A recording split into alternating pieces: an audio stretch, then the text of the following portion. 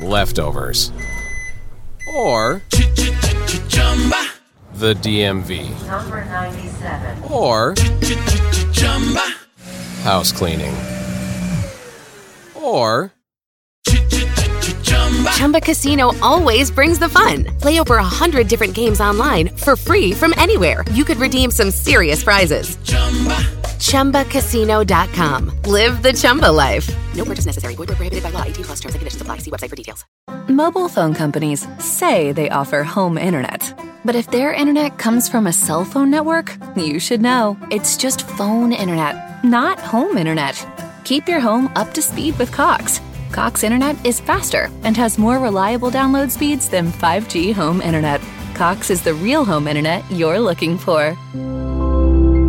Based on Cox analysis of Ookla speed test intelligence data Q3 2022 and Cox serviceable areas, visit cox.com/internet for details.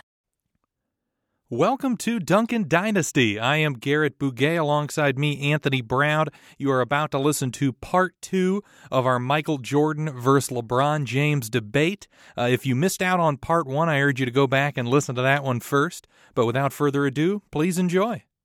I think another interesting factor when you talk about great players is the different stages of their career. And I think this comparison with Jordan and James is perfect because they've each had different stages that are pretty similar. When they both came into the league, of course, Jordan came in as, I believe, like a 21-year-old or something like that. He had played 3 years at North Carolina. Won a national championship with the Tar Heels in his freshman year. Hit the game-winning shot. Yep. LeBron came in as an 18-year-old kid, basically. Came into the league very young. But they both came in just and absolutely were terrific players right off the bat. In large part due to just their out-of-this-world freak athleticism. You know, Jordan in his early years almost reminds me of what we saw from, like, Russell Westbrook last year. Right. Where he would just push the ball down a team's throat, could finish over anybody, you know, played in transition, got to the basket at will, and you know, really just, you know, lived in the paint. Right. That's a really good comparison. Crazy energy. In Bill Simmons' book, in terms of attacking the rim, Allen Iverson is another person that he brings up of just relentless attacking of the basket. It's super hard to stop. Yeah. And, so, you know, you talk about freak athletes, though. Of course, LeBron is exactly that. And, you know, he's still pretty close to the athlete that he was. He can't give the consistent energy. I think energy is the key difference between 33-year-old LeBron and, you know, 18-year-old LeBron. Definitely. Is energy-wise, he could run all day, and that speed, athleticism, size, and energy made it really difficult on opponents to stop. And, you know, he's another guy that when he got to the rim, he could finish over anybody. Oh, yeah.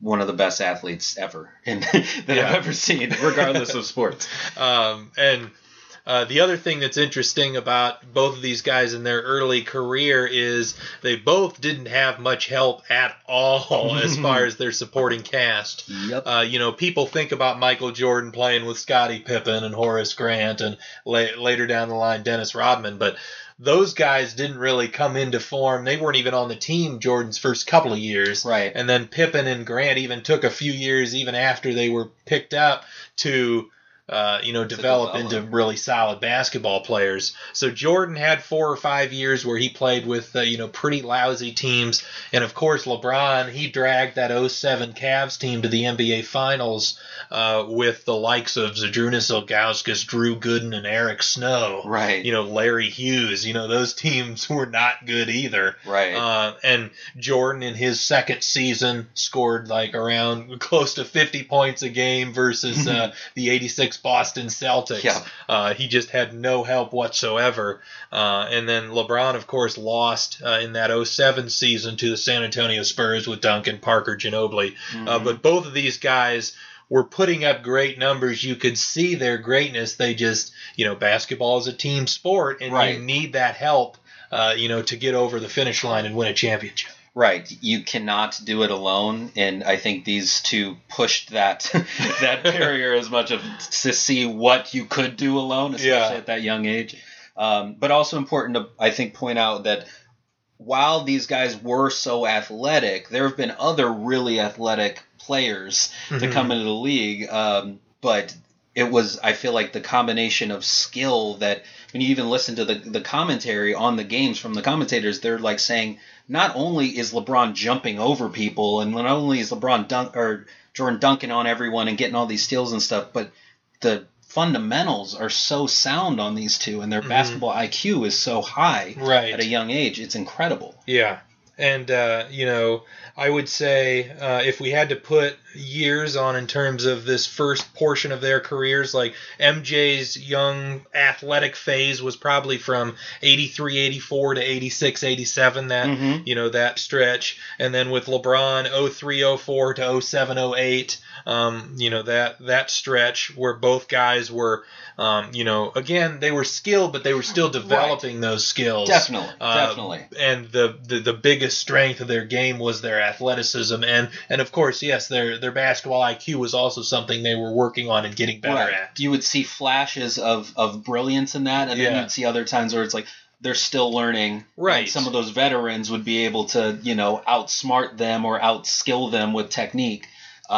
Yeah. Well, and that 07 playoff run was a perfect example of that, where LeBron, I believe it was in Game 5 against the Pistons, scored like the 25 consecutive points and was hitting like behind the back, step back jumpers, and just caught fire and basically beat a better team. The Pistons were better, but LeBron just was so amazing. Right. And it was a moment where you're like, okay, this guy might be arriving. But then you see him in the finals against a team like that's as well coached as the Spurs with Greg Popovich, that are going under all screens, forcing LeBron into his weakest part, which is taking the jumper at that point, which it wasn't good enough, you know. So you see, yes, exactly. You see flashes, you see these moments where they're like, yes, this guy is destined to be great, but he's not quite there yet. Yeah. But both of those guys had it. Yeah. The second kind of stage of their career, I'm going to call this Prime Part 1.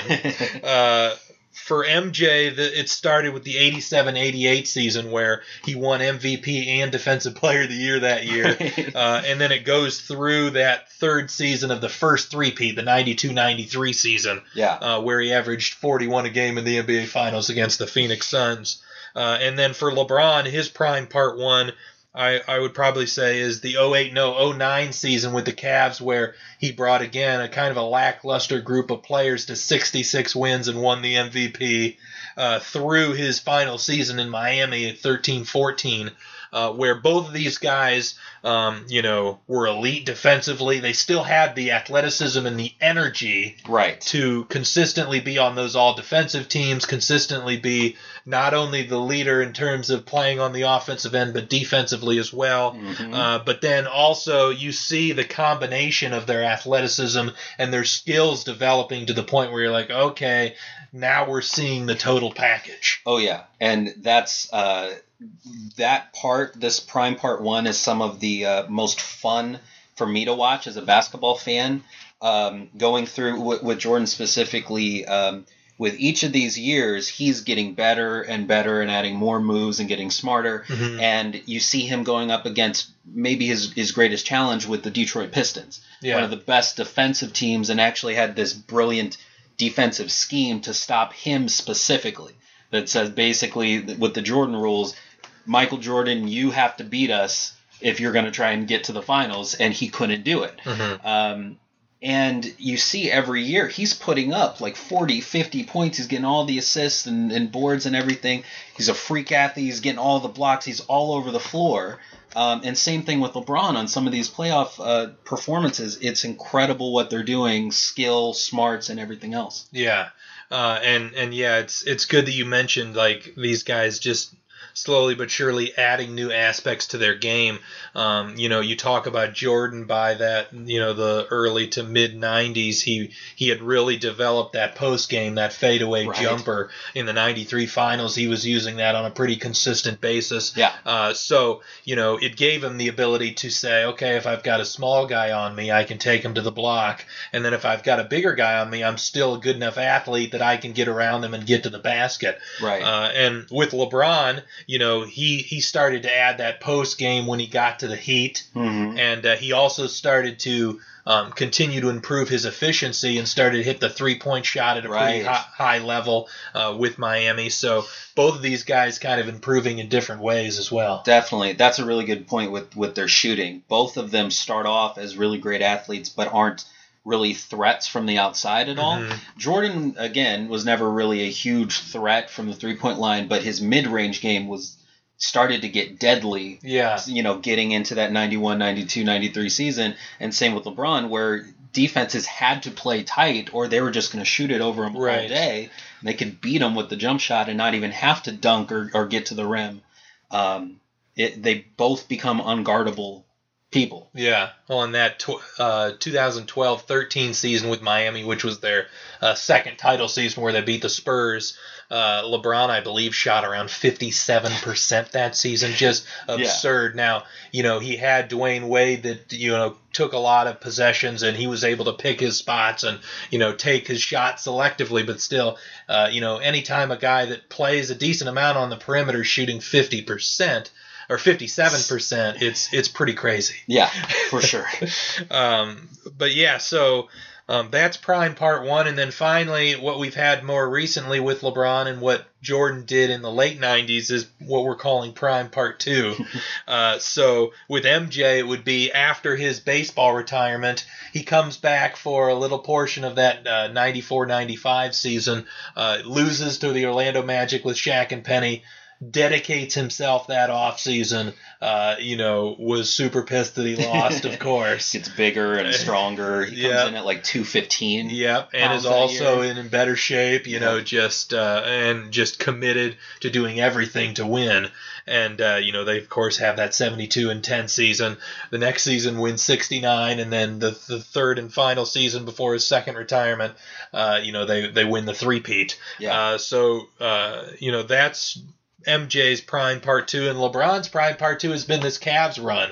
The fact that they've been to, 3 straight NBA Finals, they've won a championship, and are, likely to probably make another NBA Finals. They're the favorites, I believe, this year, even though I think Boston Celtics fans, considering they're 16-3 right now, would like to say otherwise. But I still think the Cavs are the favorites, and LeBron has been terrific. Again, I think the only, downgrade for LeBron these past Cleveland years has been, I mentioned, the energy on defense. The Cavs have been pretty porous defensively, much of this year and also last year as well. Right.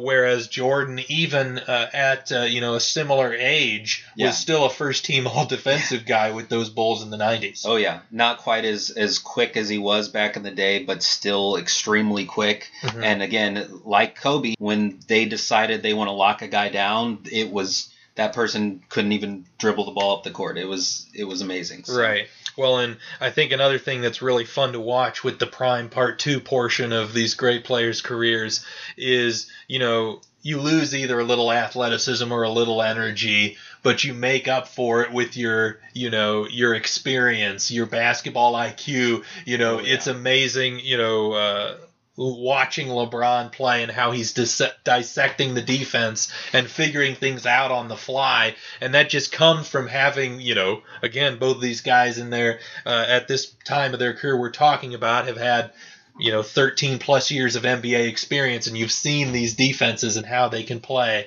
Right. And it just builds on that, that memory, that basketball IQ, and they see the game 2 steps ahead. It's kind of like, Bobby Fischer with chess, where he was playing 5 or 6 steps ahead of everybody else, and just, even though you might not have the speed and the energy you once did, you can make up for it in other ways. Oh yeah, for sure. So another thing that I think is a really important thing to talk about when you're discussing this debate, as far as who's better, MJ or LeBron. And a lot of people in LeBron's corner are going to talk about the fact that he's made 8 finals and he's probably going to make 9 this year. So that would already be 3 more NBA finals than Jordan made. I think an important distinction here is that the competition in the Eastern Conference during Jordan's era and LeBron's era it was vastly different. And I think it was a much tougher conference to get through during Jordan's years than it has been for LeBron. Oh, yeah, I totally agree. And we've got a little list here of some of those teams, and most of them, or a lot of them, are up for that category of the greatest teams that have ever played, right? Right. All in that same conference. If we want to go down and look at some of them, the Bad Boy Pistons of, the late 80s, Birds Celtics. Yep. You talk about the Bucks, the Milwaukee Bucks in the mid 80s there. And even later on with, Shaq and Penny's Magic team, which I think is kind of underrated. Yeah. That people don't bring up anymore. But I think that had they stayed together and stayed healthy, could have been one of the great teams in NBA history. You've got Patrick Ewing with the Knicks, Pacers, your Cavs that you love. Yeah, I always like to mention those late 80s, early 90s Cavs were very underrated. They were amazing. Mark Price, I think, is one of the better point guards that no one talks about. Yep. He was one of the first guys that really started to split the pick and roll. When the guy would screen and he would dribble and the big man would come out, he would take that quick dribble in between the two defenders and get to the basket. Oh, yeah. He was one of the first. He basically invented that move. Right. And he was also hitting, off the dribble threes before that was really in fashion. Mm-hmm. And you had a center in Brad Daugherty that was really good. You had a former dunk champion in Larry Nance. Real solid basketball team. And the Bulls had to fight through them on numerous occasions throughout the 80s and then in the 92 Eastern Conference Finals. And you talk about those early years when Jordan, didn't have much of a supporting cast. In 86, he played the Celtics, lost to them in the first round. And then people will say, well, Jordan didn't even make it out of the first round. Well, it's the opponent that matters. It doesn't matter what round you lose in. If you lose to the 86 Celtics, that's nothing to go home crying about. Right. Especially when you play as well as he played. Yes. Put up some all-time, still to this day, the highest scoring playoff performance that anyone has put up. Right. So, and then I believe in 87 they lose to the Celtics as well. Mm-hmm. 88, 89, and 90 they lose to the Bad Boy Pistons teams. Right. So again, yes, as you mentioned, for 5 straight seasons of Jordan's careers, his playoff losses were to 2 of arguably the top 5 teams of all time. Yeah. It's crazy. And then, you go into the 90s, you've still got the, Price Daugherty Cavs were pretty good. You've got as you mentioned, the Patrick Ewing Knicks that were good pretty much throughout the 90s. Oh, yeah. And even made the finals in 99 and also made the finals in 94, the year Jordan took off for baseball. So those Knicks teams were really fantastic, really great defensively. And then the Reggie Miller Indiana Pacers were pretty good in the mid-90s, and I thought they were really good basketball teams in the late 90s, and that 2000 team that made the finals was pretty great as well. Throughout Jordan's tenure with the Bulls in the Eastern Conference, there was not usually just 1 but 2 good to great teams that he had to beat just to make the final. LeBron, especially these last few years, there hasn't been a single good team in the Eastern Conference. Last year's Boston Celtics was not a true contender. Right. The year before that, the Toronto Raptors, they somehow got through 2 rounds of 7-game series and made the conference finals, but they were pretty much a joke of a conference finalist. Right. And the Atlanta Hawks, even though they won 60 regular season games, they were decimated by injuries a couple of games into that series and had no superstar players.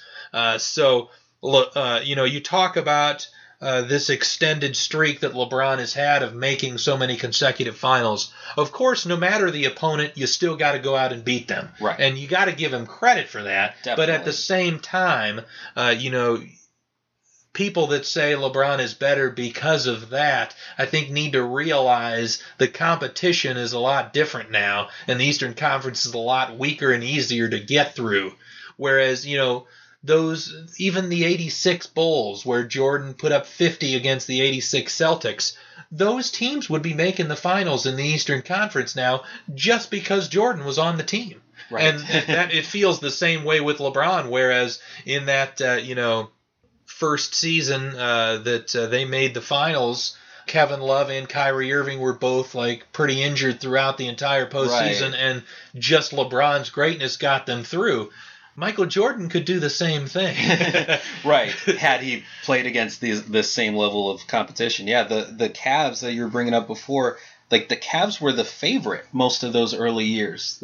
Right. They would get picked over the Bulls, and it took Jordan's famous The Shot, to knock them out of the playoffs. And that was a shock to most of the sports writers at the time. Right. Because the Cavs were clearly a better overall team. Yes. It's just one guy was better. Yeah, and that the shot you're referring to, I believe that was the 88 season, and the Cavs not only had Price, Doherty, Nance, but they also had Ron Harper that season. Right. It's like that team was loaded. Mm-hmm. And Jordan with, Scottie Pippen may have been in his first or second year, still extremely young, not a super effective player yet. Jordan basically by himself beat that Cavs team. Yeah.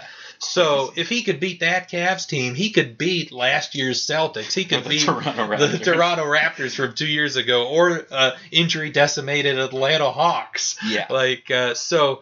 This great run, while it is a fantastic accomplishment, needs to be put into perspective by more people. Agreed. I will say, though, LeBron's early years in the Eastern Conference, it was pretty decent. Yeah. You had, of course, those mid to late 2000s Pistons. Right. The Pistons team that won the title in 2004, lost in the finals in 7 games in 2005. That team with Chauncey Billups, Rip Hamilton, Tayshaun Prince, Rasheed Wallace, and Ben Wallace. That was a really good basketball team, a legitimate team that you had to get through. Oh, yeah. And it took them, it took LeBron, lost in 2006 and then was able to get past him in 2007. But then even in the late 2000s, you had the Kevin Garnett, Ray Allen, Paul Pierce Celtics. Mm-hmm. That big three come together, and they lost to him in 2008 and then also in 2010. And then even those Dwight Howard, Orlando Magic teams were pretty decent as well. Made the finals that year. Yeah, had some good, they were a little bit ahead of their time in terms of playing Dwight Howard, the dominant big man with 4 shooters around him. Caused a lot of mismatch issues for those Cavs teams. But the Eastern Conference was good for, the early portion, the first Cavs portions of LeBron's career. Right. But the Miami Heat portion, it was still okay. There was some decent teams. Of course, there was the Derrick Rose Bulls team that won 60-plus games. Right. He was MVP that year. That was a decent team. Of course, those Pacers teams with young Paul George and the likes of Roy Hibbert and David West, those teams were, pretty decent as well. But I wouldn't put any of those teams, any of the teams that he faced with the Heat or this second version of the Cavs above any team that Jordan faced during his career. Yeah, definitely. Another, I think, interesting thing to talk about in terms of great players is the coaching factor. I think Jordan, gets a little bit of a boost to his, ability to win and all that because he played with a guy like Phil Jackson. Yeah. A great coach helps you win games. You look at a Tim Duncan, the fact that he had Greg Popovich with him obviously helped his overall resume and all of those sorts of things. Mm-hmm. How much would you factor Phil Jackson into this whole argument, and how much that would sort of boost Jordan's overall resume? It's definitely a factor. I think Jordan would have won titles without the likes of a Phil Jackson because the rest of his team was getting better and he was getting better at getting everyone involved. And actually, Jordan kind of fought the triangle offense at times. Mm-hmm. Most of Phil Jackson's job was trying to, and maybe the genius of Phil Jackson is being able to convince these, egotistical superstars to buy into his system. Yeah. If you get Shaq and Kobe to buy into your equal opportunity offense in quotations, then, you're going to be a success. And before that, with Doug Collins and the previous coaches, it's Jordan, I don't want to pass it to a wide open John Paxson. I'm going to shoot it over 3 people. Yeah. And he could make that shot, but better to maybe pass it to the open guy every now and then. Mm-hmm. So I would say overall, though, it is a factor because once Jordan started looking for the open guy, the Bulls became unstoppable. Yeah. Before that, you could do a Jordan rules and lock him down. And you credit that mostly to Phil Jackson as opposed to Jordan himself. Yeah, because Jordan, even through the 90s, would say, I hate this triangle offense, and sometimes would just, especially if the game got close, he's like, screw the triangle, I'm going to score. Yeah. So what do you think, though? Yeah, I think Phil Jackson is a better coach than anyone LeBron has played for, although I will say Eric Spoelstra is a lot better coach than people give him credit for. Okay. I think he's by far the best coach LeBron has had, and he's in large part, you talk about, or we mentioned earlier, LeBron's efficiency rising every season with, and peaking in that season with Miami in 2012-13 where he shot 57%. I think Eric Spoelstra can be given a lot of credit for that. And he also had to deal with some egos with Dwayne Wade and LeBron, two guys that were good friends, but also two guys that were 1-2 in the league in terms of their talent and their abilities. So he had to get them to eventually say, okay, this is LeBron's team. Wade, you got to take a little bit of a backseat. That doesn't mean you can't be great still. Right. But, he had to deal with some of those same egos just like Phil Jackson did. Right. And again, I don't want to take anything away from Jordan, though, because what I'm saying is that Phil Jackson, kind of like in a Dean Smith scenario, was able to reel in Jordan a little bit to say, okay, let's get everyone a little more involved. Yes. And so say Phil Jackson's not there and we've got a different coach, that might have led to Jordan's stats being even more crazy. Mm-hmm. They still were winning a lot of games, but we could be looking at 35 points per game instead of, the 31. Yeah. Something like that. So. Well, and, you talk about the difference in these two players, a coach like Phil Jackson trying to get Jordan to pass a little bit more because, again, his natural inclination is to score. With LeBron, it's almost the opposite. Where, yes, as he's gone on, the goal of a lot of coaches is to be like, yes, you can still make the right play and all of that, but at times we need you to take over and just get us a basket, especially when you have a mismatch and all those sorts of things. I'm glad you pointed that out. That's really interesting. Another interesting thing to talk about with these two guys is the whole Dream Team versus the Redeem Team. Oh, man. I used to get in so many heated debates about this back when the Redeem Team was going on. Yes, because a lot of people were claiming that the Redeem Team was better than the Dream Team, which in the same way we believe Michael Jordan is better than LeBron, I think we both believe the Dream Team is the greatest basketball team ever constructed. Yeah. For sure. Yeah. And again, not taking anything away from the Redeem Team. They were excellent. Oh, yeah. But I think another thing that's interesting is, with in both of with the Dream Team and the Redeem Team, the Dream Team you had Michael Jordan sort of trying to take the reins from the likes of Magic Johnson and Larry Bird and saying, this is my team, this is my league. Right. And in the 2008 Redeem Team year, you had LeBron and Kobe, mm-hmm. Those two guys kind of fighting it out to try to say, this is my team, I'm still the best sort of thing. And, that's kind of why those teams are so interesting is you've got these superstar talents that all are the man on their own separate teams, and then they have to come together and sort of figure it out on the fly. That's a really good point because I think Jordan proved to anyone who doubted that Jordan was the best player in the world. If you watch the Dream Team, I think it's pretty evident that while Magic and Larry and Charles Barkley and all these great players are amazing, Jordan is the standout in terms of overall ability and skill, where I feel like Kobe and LeBron were kind of button heads a little bit on who that discussion was for the next couple of years. So. I will say, again, to defend a little bit of LeBron here, is that 08 team he was younger for that 08 team than Jordan was. Jordan had gotten into that prime part 1, whereas LeBron was still in his young freak athlete, going back to what we talked about earlier. Very good point. But yeah, it was true that it still kind of felt like, oh, this is kind of Kobe's team, it's kind of LeBron's team. Whereas, by the time they started playing games with the Dream Team, it's like, okay, this is Jordan's. Right. Jordan's leading the way here. Yeah. But overall, though, I mean, Magic Johnson compared to what Jason Kidd, I think, was they had Chris Paul, yes. And again, Chris Paul, one of the greatest of all time, but I feel like Magic Johnson is the greatest point guard of all time. It is interesting, the matchup of LeBron and Larry Bird, where it's an older Larry Bird with back problems, but two of the greatest of all time at that position. Yeah. You've got Barkley and Malone at the power forward, and did Duncan play in this one or not? I don't believe so. Okay. I'm trying to think who was the power forward on the Redeem team. Who would it have been? Would it have been did KG? I don't think KG played either. Maybe?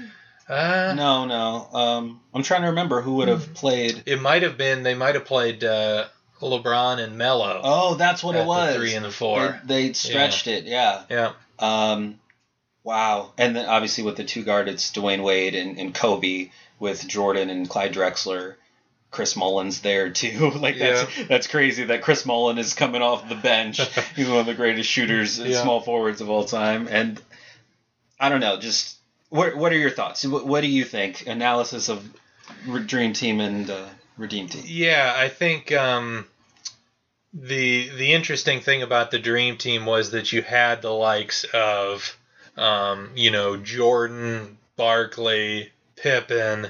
I would say even Magic was still pretty close to his prime. Yeah. Most of those guys were all still in their primes, and just how devastating that team was. Whereas the Redeem Team, LeBron was still a little bit young. Kobe was pretty close to his prime. But it just wasn't quite as dominant, I didn't think, as the Dream Team. Although, again, there are a few guys on the Dream Team, like a Larry Bird, that, would probably not play if they actually matched up. Right. It would probably be more Scottie Pippen, because you need that defense against a guy like LeBron. And Larry Bird was, as awesome, and as much as I love Larry Bird, he really wasn't even an all-star caliber player at that point. He still could shoot really well, but he was basically a Chris Mullin at that point. Right. And John Stockton sprained his ankle or broke his foot or something at that point, so he wasn't allowed to play much. Yeah, and the players actually, in a controversial manner, didn't want Isaiah on the team, Isaiah Thomas. And if he would have played, think about how much, he was so much better than Stockton at that point. So he would have made the team that much even greater. When comparing 90s versus now. That's a really good point. I almost think a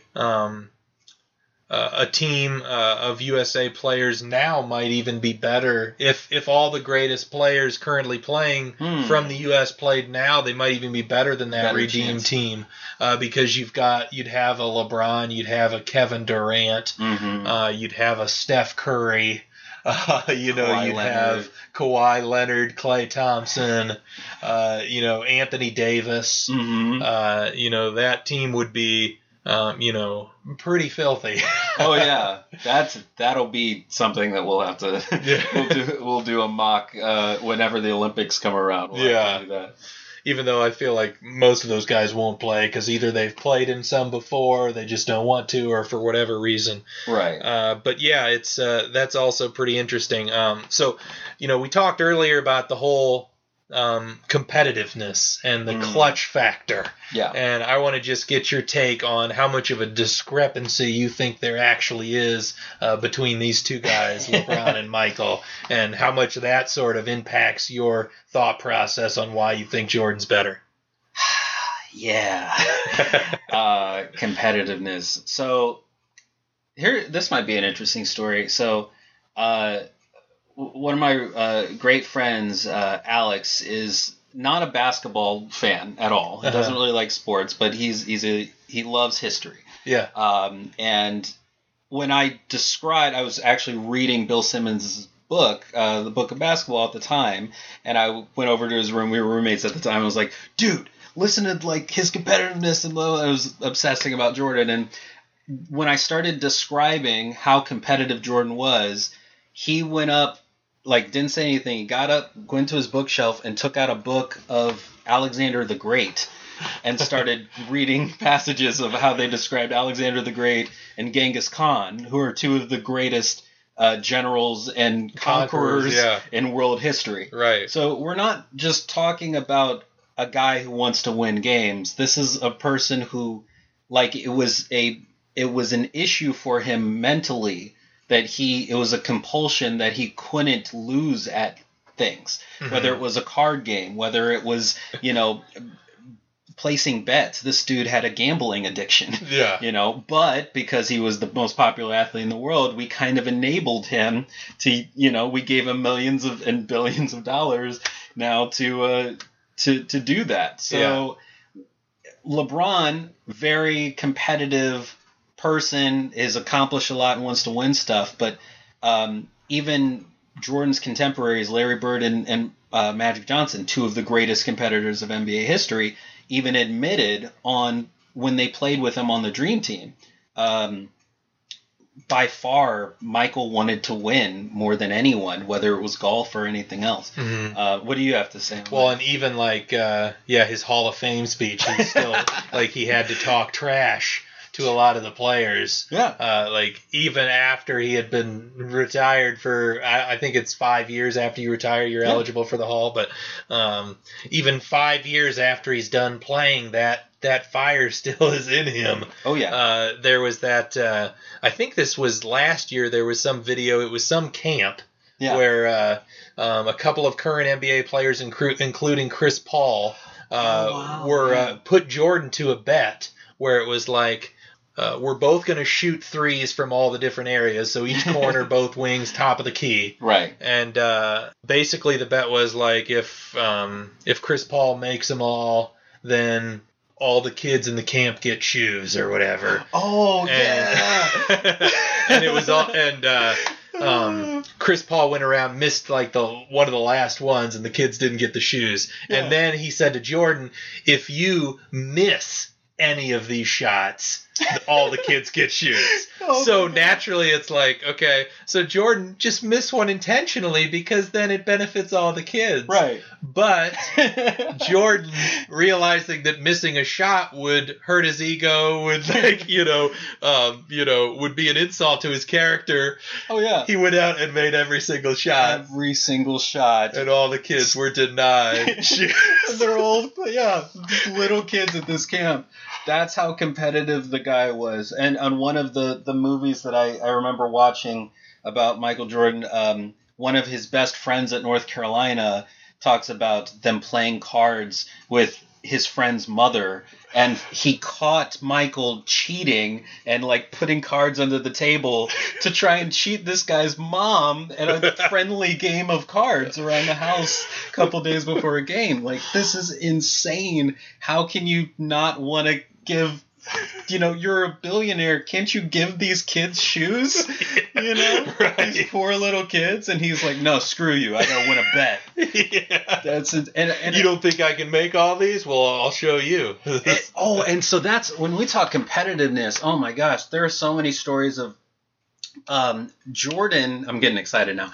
Jordan would go through the newspapers looking for one little quote that he could take as motivation. That's actually one of the main reasons why he said he retired in 1993 is that he couldn't find any more challenges anymore to motivate him to be the best player in the world. You win 3 titles consecutively. It's kind of like, well, yeah, no one can beat me. Yeah, he'd already... What's there left to do? Yeah, he'd surpassed Magic and Bird in his mind, and so he's like, well, I think I'm the best now, so I might as well quit. Mm-hmm. But later on, like 96, 97, 98, it would be Jeff Van Gundy would say something, or George Karl would say something like, he doesn't dunk as much anymore, he shoots more jump shots, but that's how he scores.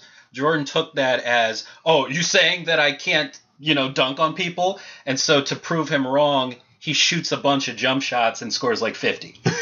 Like, it doesn't make any sense, but whatever he needed competitive-wise, that's what he would use. Do you have any stories like that of him that you can think of? I was actually thinking of a story about LeBron. Okay, yeah. And, again, I agree that Jordan, has a big edge here in the competitive factor, but I thought I'd give a fun one with LeBron in that championship they won against Golden State. I was actually at Game 6 of that NBA Finals where, they came back from 3-1 down in the series and ended up winning in 7. Mm-hmm. But Game 6, there was that moment where LeBron switched on to Steph Curry, right? And this is the moment where you're like, oh, this is great because you want to see the two stars go at it. Mm-hmm. Curry drives past LeBron, gets a step on him, and LeBron's behind him, right? And Curry stops near the basket, is trying to pump fake, get LeBron off his feet. Right. And LeBron, as soon as he shoots it, LeBron just swats it out of bounds. And LeBron looks at Curry and starts shaking his head. Like, it was that kind of moment where you're like, you won the MVP, but I'm better than you, right? Sort of thing. And, I love those. That's what makes basketball so much fun and why I hate when referees, blow a T or something on a guy when he's talking trash. Right. That stuff is fun. I get you want to clean out the fighting and the brawls and all that, but don't take out those moments. That's what makes it really, really entertaining to watch. Yeah. And I think that's honestly what the competitiveness and the psychological, the mental side of the game, I think that's the main thing that separates the LeBrons, the Jordans, the Birds, from normal, regular players, right? There are other players that are super skilled and athletic in the NBA, right? They're full of them. But it's those moments like that separate them. I'm also thinking of with Jordan, you can Google or YouTube revenge plays, Michael Jordan revenge plays. And this is something that I came up on when we were rooming together in college before they'd had videos like that. I picked up on this, that if someone blocked a shot of Michael Jordan, it was uncanny. The next probably 2 or 3 plays later, definitely sometime within the game, but sometimes the very next possession, Jordan would come down and block their shot. Yeah. With extreme precision. I don't know how you can have that much control over a game, because in my mind, if I'm worried about, if you block me and I'm trying to block you, I'm not worried about guarding my guy anymore. I'm running all the way over to the other side of the floor. The famous block on Patrick Ewing early in his career was that Patrick had just blocked him, and the very next possession he runs over and blocks Patrick. And I think the best example of this is when he was on the Wizards. Do you remember this play with Michael Jordan? You'll need to remind me. Okay, so this is, I think it was in Jordan's last season. They were playing against the Bulls. Okay, and Jordan, he was going kind of slow. He wasn't having a great game from what I remember, but he goes up for a shot, and I think it might have been Ron Artest, tips the ball away and blocks the shot. One of the Bulls guys gets the ball and goes on a fast break and looks like he's got a breakaway layup or dunk. Jordan is 40-something at this point, not as quick or anything. He, LeBron style almost, turns around, sprints right for the backboard, jumps up and catches the ball in the air before it hits the backboard, lands and stares at the guy who dared to try and take the ball and make him look like a fool. And the crowd goes crazy, and I'm like, this dude has a problem. This is insane. Yeah. Yeah. It's fascinating to watch. And you talk about, like, you know, we ran through the counting stats earlier, but I think one of the more noticeable things about Jordan when you watched his games, and you've mentioned this to me on several occasions, was how often he made crucial shots, you know, momentum breaking shots. You know, whenever the opposing team would get on a little bit of a run and maybe get their crowd into it a little bit, he knew precisely when he had to hit a shot that would silence the crowd, stop the momentum, and restore order in the game. Right. He was good at it when he first started, too. He was already good at those game-winning. I know there was like a graphic about, you know, Kobe had technically surpassed Jordan and, you know, quote unquote clutch baskets and stuff. Both were amazing. But I mean, Jordan had done it from the beginning. But at the end of Jordan's career, everyone expected it. It wasn't no one was surprised when Jordan would make a game-winning shot or a big shot in the finals. They're just like, that's what Michael Jordan does. If you were the opposing crowd and Jordan had the ball at the end of the game, you were terrified. Right. Whereas as great as LeBron is, I don't feel like he instills that level of fear that Jordan did. Right. That actually, competitive. That might be the biggest separator in my mind between Jordan and LeBron, is that opponents talk about LeBron. They're scared of what he can do, obviously. Right. He puts fear in them. But I mean, there are stories of Jordan after he retired, and like a young Paul Pierce is talking crap to Michael Jordan, and the coach, I can't remember if it was Paul Pierce, but a young player is trying to talk crap to Jordan. Jordan's retired, and the assistant coach grabs him and is like, dude, you never talk to Michael Jordan like that. He might come out of retirement again just to go against you. I mean, it's insane. It's insane what he would do. I could probably go on and on about that. So there was one last thing I wanted to talk about, and this is another key factor in why I think Michael Jordan still, at this point in time in 2017, we need to reiterate that because, of course, LeBron's career is not over. Right. But at this moment in time, I think a key reason why I feel like Michael Jordan is the better player is because his team never lost a playoff series because he struggled. Okay? Yeah. You look at the only one that's even questionable in Jordan's career would be the series against Orlando in that 95 season when he came back from retirement. But that was more like at the end of the games, he didn't quite have the energy. He wasn't quite in good enough shape, but mainly because he hadn't played most of the season. But he still put up great numbers, pretty efficient, high-scoring performances. Yeah. It wasn't as if, his team was in the game because of him. Right. Right. Whereas there are a couple of series that stick out in my mind where LeBron's performances cost his team the series. Yeah. And I'm referring to the 2010 Eastern Conference semifinals where the Cavs lost to the Celtics in 6. Yeah. And then the 2011 NBA finals where the Heat lost to the Dallas Mavericks in 6. And when I talk about that 2010 series, I think a large part of his struggles in that series had to do with he had one foot out the door, ready to head to the Miami Heat. Yeah. And, it would have been hard for him to actually leave if the Cavs won the title. Yeah. And in games in that series, the Cavs won game 1. I would urge anyone to go back and watch these couple of series because it is shocking, seeing LeBron on an everyday basis. To see him play consistently poorly throughout a series is pretty interesting. But game 1 of that series against the Celtics, the whole first half, he just looked, kind of not into it. Yeah. Just kind of passive and all those sorts of things. Mo Williams actually scored, I think, 20-plus points in the first half, which kept the Cavs in the game. And then in the second half, LeBron took over and they won game 1. Yeah. But then game 2, he lays an absolute dud. Yeah. Game 3 in Boston, LeBron goes out and the Cavs absolutely annihilate the Celtics. LeBron plays this masterpiece of a game, playing how he's played all season. He was the MVP that year, obviously. And the Cavs just run the Celtics off the floor. Game 4 doesn't show up. Again, shows kind of passiveness and all of that.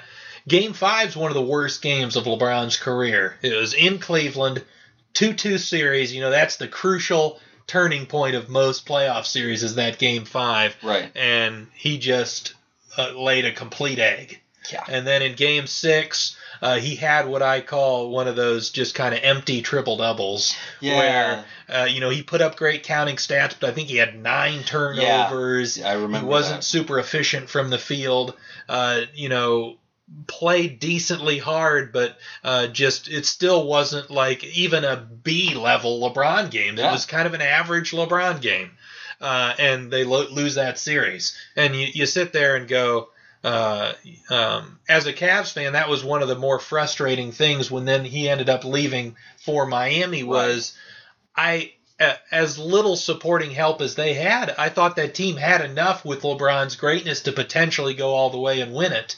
The Celtics, that team that beat them, ended up losing in Game 7 of the finals by like 6 points. Right. So the Cavs were right there, and if they lost in 6 to the Celtics with their best player having a horrible series, right, if he played well, I thought the Cavs would have won that. I agree. I think that's something that I try and bring up whenever someone's defending his decision to leave the Cavs. That, LeBron had no supporting cast in the Cavs. Like, they were, I thought, the favorite to go to the finals that year, and they played really well, and he played really well all the way up to that series. Yep. And I remember sophomore year of college watching the series and just being stunned at how poorly he was playing. I was like, is he sick? I don't understand what's going on. Exactly. Yeah, it just felt like something was off. Yeah. And then the same thing happened the following year in the 2011 finals. And, when I talked about maybe part of the reason in 2010 why he struggled was he had one foot out the door heading to Miami, I think a part of the reason why he struggled in the 2011 finals was due to the fact that he had been the villain. Yeah. Everyone hated him over the decision. They hated the Heat team, this collection of a super team, and they were booed basically everywhere they went. And I think that weighed heavily on him. And he definitely did not show up in that NBA Finals. I think scored less than 20 per game. Yeah. And again, great numbers for a role player. But if you're talking about the greatest player of all time, a performance like that is inexcusable. I agree. And I'm I'm going through in my head, thinking about Jordan's career. I can't think of, other than that, maybe the Orlando thing, which wasn't that bad. I can't think of a single time where his team needed him to play well, and he just played maybe average. Yeah. For an average player. Right. He always came through. Mm-hmm.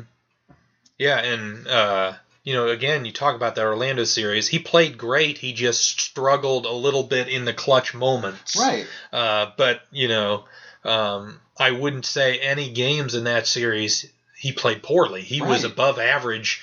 Yeah, and at least average for his own typical play every game. Whereas you're talking in the 2010-11 series that LeBron lost with the Cavs and Heat, there were 2 to 3 games in each series where he was playing at an F level for his usual play. Yeah. And that's 2 seasons in a career. That's nothing small, Right. And I think that's something people got to realize is Jordan, when he lost because the other team was better.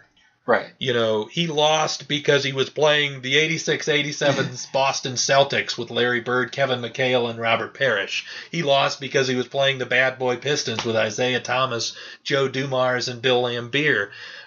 He lost because Shaq and Penny Hardaway, their real season where everyone was healthy, were a really good basketball team. Oh, yeah. And that was the one season, you talk about the first three-peat and the second three-peat. You had Horace Grant as the power forward on the first three-peat. The second three-peat, they had Dennis Rodman. That 95 season, they didn't really have a power forward that was any Horace good. Grant was on the Magic. The Magic, exactly. Yeah. So that was also one of his weaker supporting casts as well in that 90s run. So there's really no blemishes on Jordan's resume where there are two obvious ones on LeBron's. Right. And where, like, say, like with Larry Bird or you know, with these teams that get older, usually injuries or something else is the factor on why they're not playing as well. Mm-hmm. Right? Larry Bird can definitely be attributed to the fact that he was in a back brace most of the day. Yeah. And he'd go out and try and play a game, and he'd go back and sleep in the back brace. That's really hard, and of course he's not going to have the same level of production. But mid-career, where, you know, LeBron is in his prime, to have those seasons where he's not playing as well. I mean, I'm trying to look. Is he in his prime during these two seasons? Yeah. Like, yeah. Mm-hmm. There seems to be the no 09-010 seasons were his he won an MVP with the Heat as well. Right. I'm trying to remember what season prime that part was. one. I think that was 2012 maybe. Yeah. But yeah, that was right in the middle of his like key years where he was winning MVPs. Yeah, like there's no, and I don't want to be super hard on LeBron because the dude's second best player in my mind of all time, but there's no reason why he played that poorly. Yeah. Where some other people, you know, just couldn't because of like physical limitations. Mm-hmm. This dude's the best athlete in the world. Yeah. And yeah, that's a good point you're making. Like, we still think LeBron, like, yeah, in both of our minds, when it's all said and done, we're confident LeBron's going to be number 2 at the very least. Yeah. And sure, I'm open-minded. He could pass Jordan with enough accomplishments and things in the next 5 to 6 years. Who knows how long LeBron's going to play for. Right. But if we're talking right now and comparing these two guys' resumes, you know, the numbers are pretty similar. Yeah. You know, the accomplishments in terms of all NBA are pretty similar. But Jordan has more titles. He's got more defensive accolades. He was a better defensive player. Yeah. He was, you know, a better clutch performer. Mm-hmm. And, you know, in the playoffs, you know, Jordan was always great. LeBron, for the most part, has been great, but those 2 years in particular really struggled. And when you're comparing two guys, you know, that doesn't seem like a lot, but that makes up that small little difference. Exactly. I just wanted to kind of go through like a checkbox sort of thing and say like, okay, so what do we think each person is better at? So we both believe Jordan was the better shooter. You know, if you factor in mid-range and even three-point shots, LeBron's got a slight edge. But again, we talked about, I think the difference in eras can make up for that. Yeah. And I think Jordan was a consistently better mid-range shooter. If you take out the Washington years, his field goal percentage in both the regular season and playoffs is slightly better than LeBron, even though it's really close. Right. But the points per game were higher. Right, so, yeah. And he had more of a volume, so he's shooting more and at a slightly better percentage. Jordan, I think we both agree, is the better shooter. Yeah. Rebounding-wise, regular season, I think it's about equal. Playoff LeBron, maybe slightly better rebounder. I think partially because he might slide down and play a little bit more of the power forward position in the playoffs. Right. But I would give LeBron a slight edge on rebounding, but again, nothing significant. Right. Passing, you got to give the edge to LeBron, and that is somewhat significant, I would say. Definitely. But defensively, big edge to Jordan. Huge. You know, people talk about LeBron's versatility. He might be a more versatile defender than Jordan just because of his size. He can guard more positions. Yes. But if you're talking about consistent defensive effort, not only in the regular season but the postseason, and also making his team live up to his example and being a good team defense all season long, which helps build your postseason defense as well, Jordan was vastly superior as far as that is concerned as well. Again, we give Jordan the check mark as far as clutch performances go. You know, in terms of other accolades, just like NBA titles and MVPs, Jordan still has the edge, 5-4 in MVPs, 6-3 in titles, 6-3 in Finals MVPs. You talk about the competition. We both agree that the Eastern Conference competition was tougher for Jordan than it has been for LeBron. Oh, one thing we didn't talk about was the Finals competition, which I think LeBron has had tougher Finals opponents than Jordan had. Do you agree with that? I would agree with that. The last few years with this Warriors team, before Durant came there, was one of the greatest teams, if not the greatest team to ever play. Yeah. Now they've got Kevin Durant. It's insane. Yeah. So I would definitely agree with that. Well, and playing the Spurs on multiple 3 occasions, like just playing the Spurs and Warriors each 3 times, that's insane. Yeah. Level of competition to have to go up against. Obviously, great coaching on both teams, great talent on both teams. Right. And both teams play, a good brand of basketball, sharing the basketball. They both play great defense, Right. Whereas Jordan, he played some good teams in the finals. For sure. Like those Jazz teams in the late 90s were pretty talented, of course, with Stockton and Malone. The 93 Phoenix Suns, we both think might be his most difficult opponent with Charles Barkley in his absolute prime. But then you've got the Lakers with Magic Johnson, basically his last great season before, he had to leave the league. Right. And then, even Portland, Seattle, solid teams. Right. But yes, LeBron gets the edge in competition in the NBA Finals, and that's another thing that, people cling to when they're talking about LeBron being better is, well, he's 3-5 because he's had tougher opponents, and that's fair. Sure. Yeah. But my rebuttal to that is, if the Eastern Conference was tougher for Michael Jordan than it has been for LeBron, that's 3 rounds. Yeah. That's 3 rounds that are tougher for Jordan than they were for LeBron. Right. Versus 1 round in the NBA Finals. Right. So if you're comparing the two and saying who had a tougher route to win a championship, you got to talk about all 4 rounds, not just the last one. Yeah. And for me, the competition, if you factor in all of those things, was a slightly more daunting task for Jordan to get there and win than it was for LeBron. Yeah, I would agree. Like, just because it's the first round, if you're playing against Bird's 86 Celtics, that's, I would say, comparable to playing the Warriors team in the finals. It just depends on what the... And that's something he had to do in round 1. Right. LeBron never had to do something like that in round 1. Right. I mean, when he made his first playoff appearance, it was the Washington Wizards with Gilbert Arenas and Antoine Jameson. Like, that was a fine basketball team.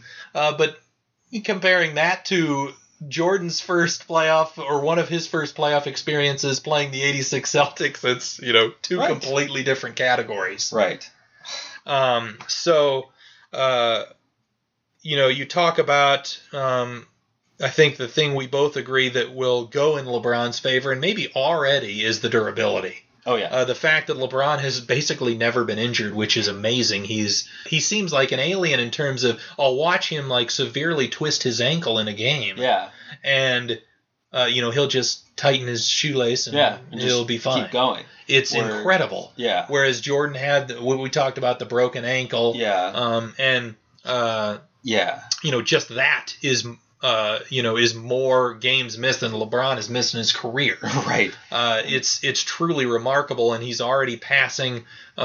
He's already up there in terms of minutes played in the regular season and postseason history. Right. And he's 33. His durability is outstanding, and if he keeps this up, it's that differential. What you talked about in that how LeBron could catch him is that differential in durability could if it gets wide enough, it could give LeBron a decent case. Totally. But yeah, then finally, of course, I think the biggest factor for both of us one of the biggest factors is that blemish on LeBron's resume of those 2 playoff series against the Celtics in 2010 and against the Mavericks in 2011.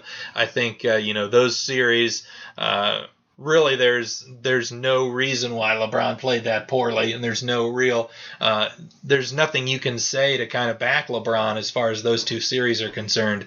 If you don't believe us, like, go watch those series. Definitely.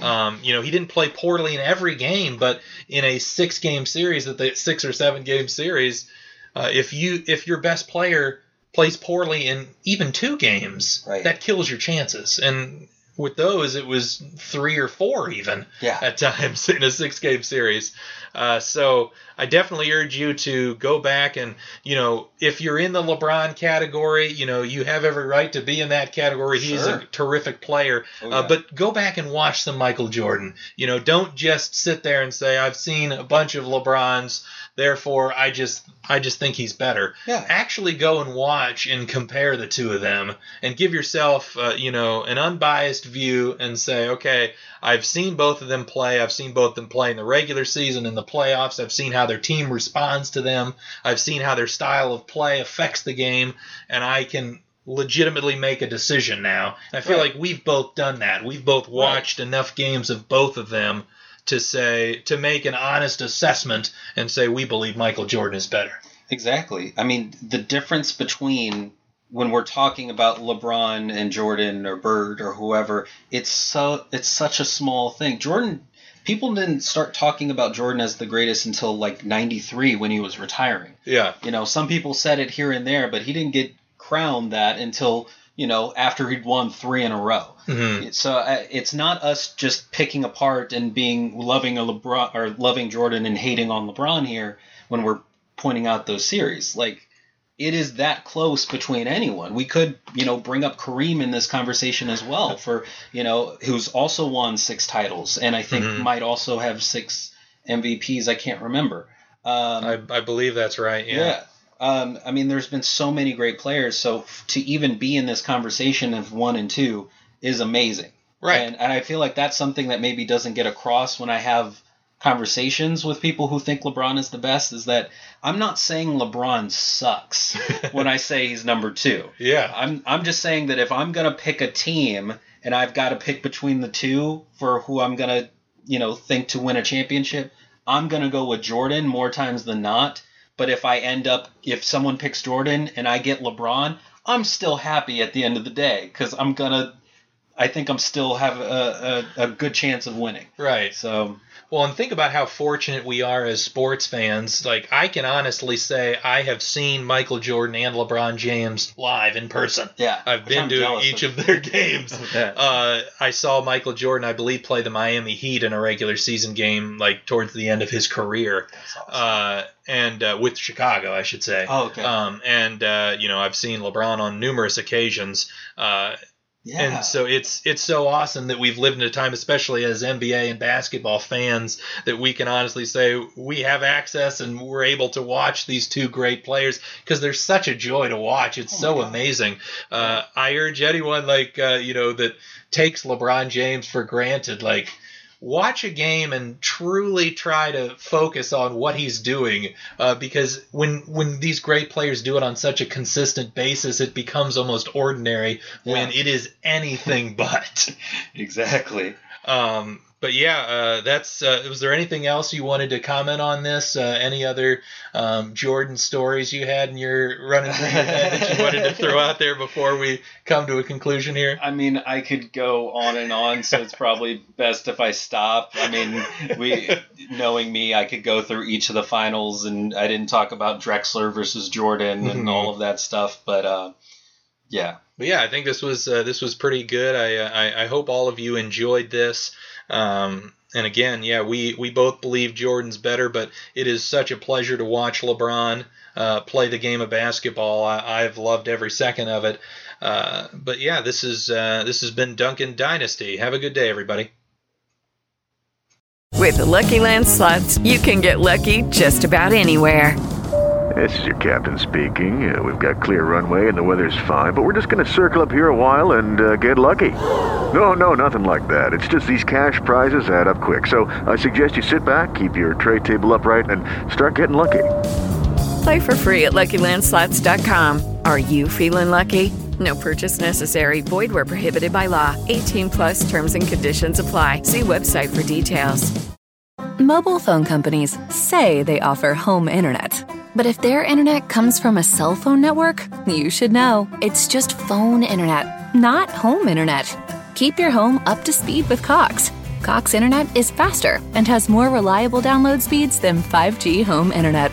Cox is the real home internet you're looking for. Based on Cox analysis of Ookla speed test intelligence data Q3 2022 and Cox serviceable areas, visit cox.com/internet for details.